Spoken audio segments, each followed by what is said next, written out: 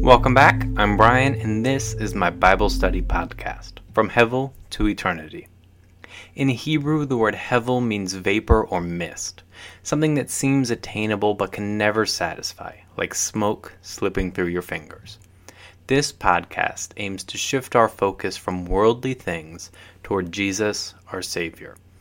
Every book of the Bible points toward God's ultimate plan of redemption for humanity through Jesus Christ on the cross. One of the goals of this jaunt through the minor prophets that we've been doing is to help make these 12 books more readable by providing some context, applying some messages, and highlighting how it points toward Jesus. We are currently on the book of Nahum.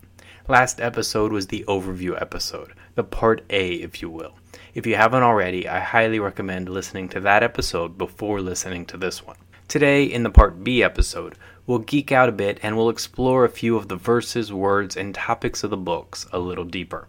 Today I want to talk about what exactly a biblical oracle and vision are. The two questions concerning Nineveh that end both the books about Nineveh.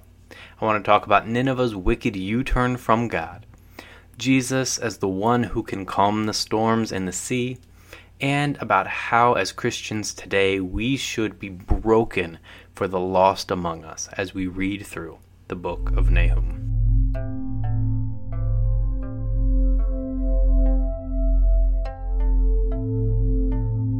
An oracle about Nineveh, the book of the vision of Nahum the Elkoshite, Nahum 1:1. So in the overview episode, we highlighted the who, what, when, and where aspects of this first verse. Today, let's look at the other aspects. What is the Bible saying when it references oracles and visions in this book and other prophetic literature? The words we're looking at are oracle or vision. In Hebrew, they are masah and hosan, which can mean burden, prophecy, oracle, utterance, or vision. Depending on the version you read, your translation might say oracle, or burden, or message, or prophecy, or pronouncement for the first word, and for the second word, pretty much all translations universally use the word vision. It is not a reference to some magical trick or illusion, like you might find in some ancient Roman or Greek mythology. The biblical authors weren't like the oracles of Delphi at the Temple of Apollo, where sacrifices were made and priestesses bathed naked and hallucinogenic agents were used to give people a divine experience. And they weren't like some medieval sorcerer reading from a crystal ball. Oracles and visions here in the Bible are simply referring to messages from God delivered by prophets through the working of the Holy Spirit. Theodore of Mopsuestia proclaimed that in his wish to give the prophets an insight often productive of rapture, God caused a sudden transformation of their mind so that while in this condition they might receive the knowledge of the future with deeper fear. It's important to note that while today God can absolutely provide believers indwelled with the Holy Spirit a prophetic word to share with his people, prophetic revelation from a new Scripture perspective has ceased. Scripture is closed, and so any prophetic words given today should always and fully be measured against Scripture itself.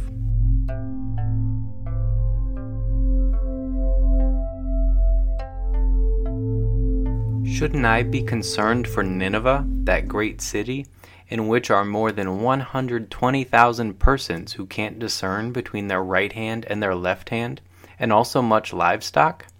Jonah 4:11. There is no healing your wound, for your injury is fatal. All who hear the report of you clap their hands over you, for who hasn't felt your endless cruelty? Nahum 3:19.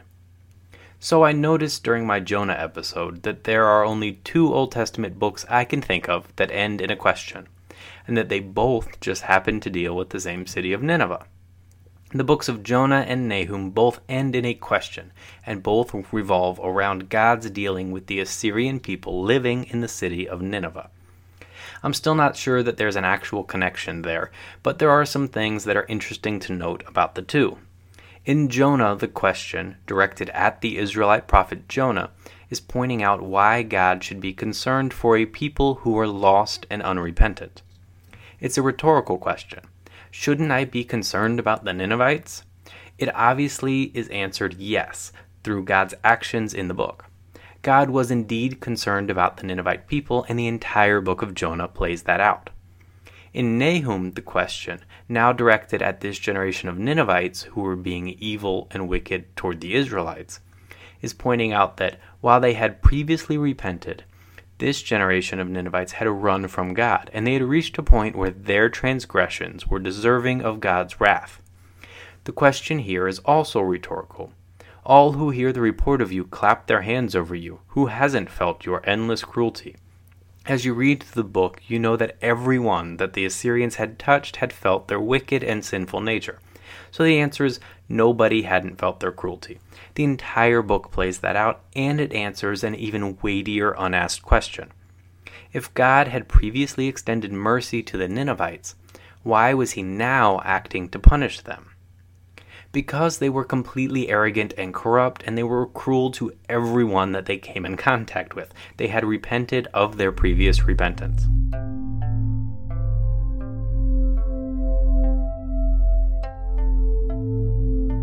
Yahweh is slow to anger and great in power, and will by no means leave the guilty unpunished.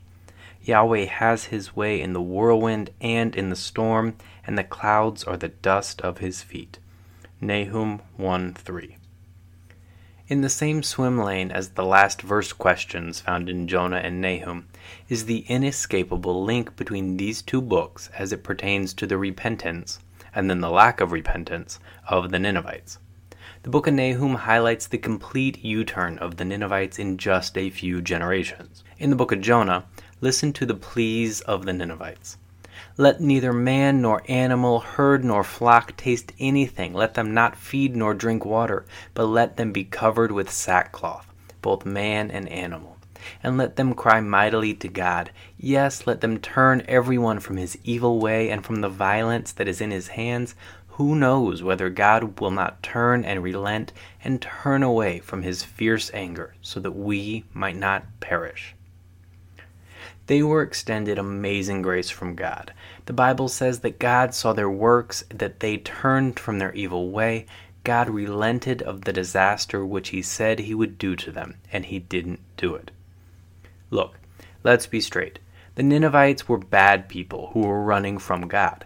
God asked a prophet to go to them with a message. That prophet initially ran from God and the Ninevites. Then, after some divine intervention, that prophet took a message to Nineveh, and the people miraculously turned to the Lord. God pursues people. He desires them to place their faith in him, and he will work extraordinary events to make that possible. Theodore says, out of his patience and loving kindness, the Lord delays punishment of sinners in an attempt to bring them to repentance. However, if they do not repent, the punishment is certain.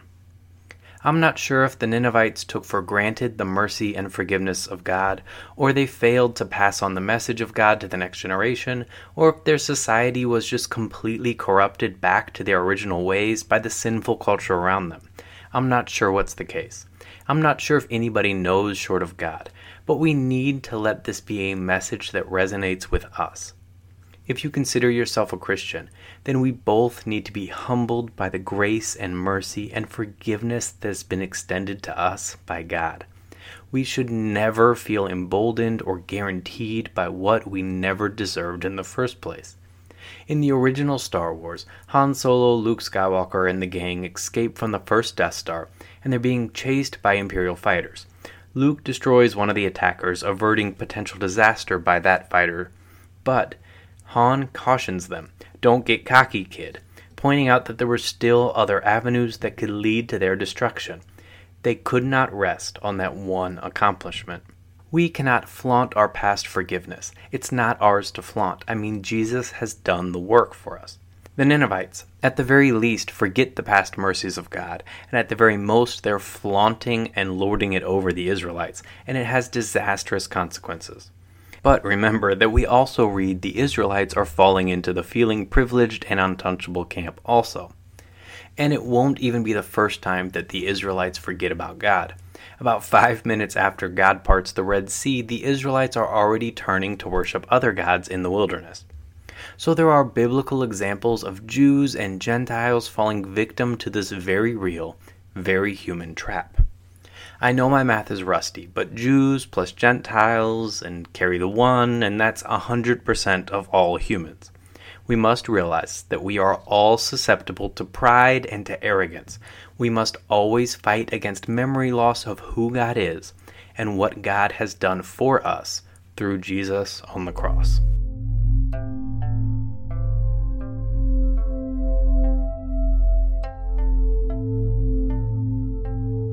He rebukes the sea and makes it dry and dries up all the rivers. Bashan languishes and Carmel and the flower of Lebanon languishes.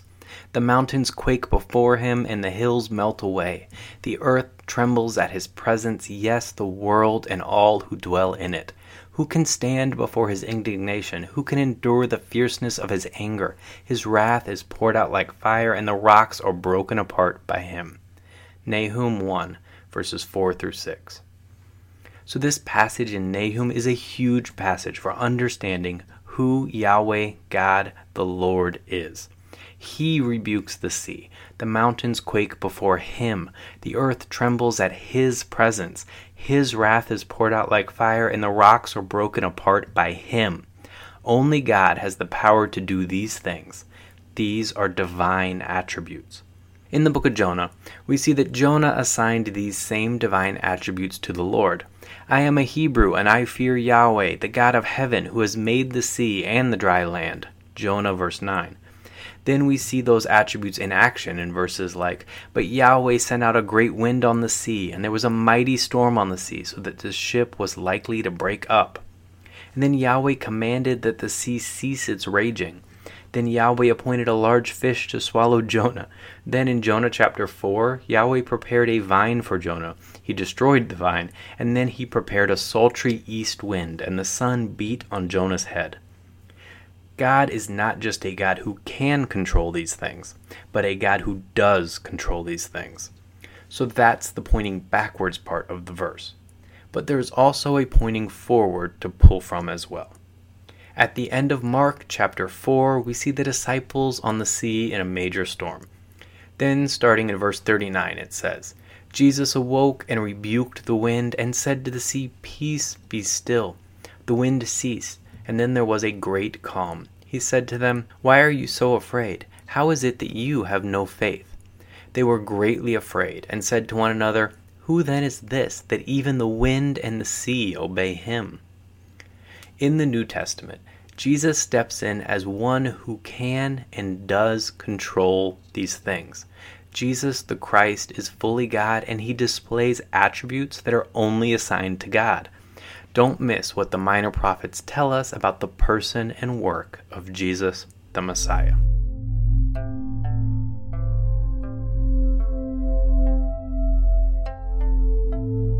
Woe to the bloody city. The start of Nineveh chapter 3, verse 1.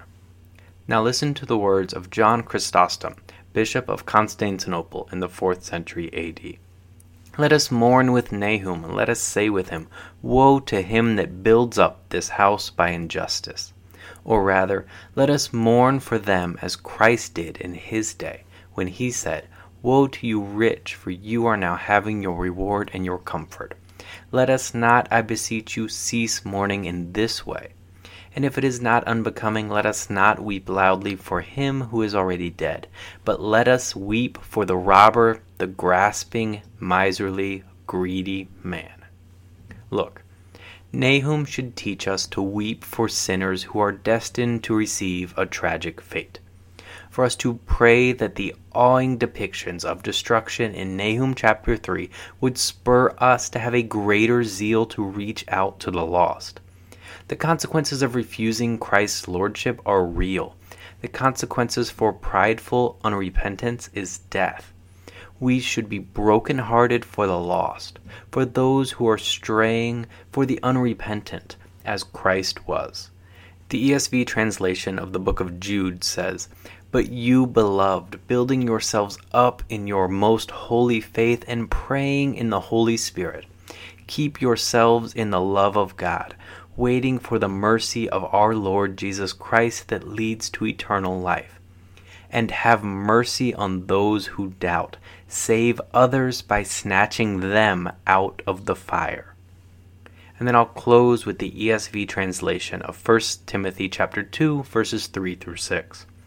"This is good, and it is pleasing in the sight of God our Savior, who desires for all people to be saved and to come to the knowledge of the truth.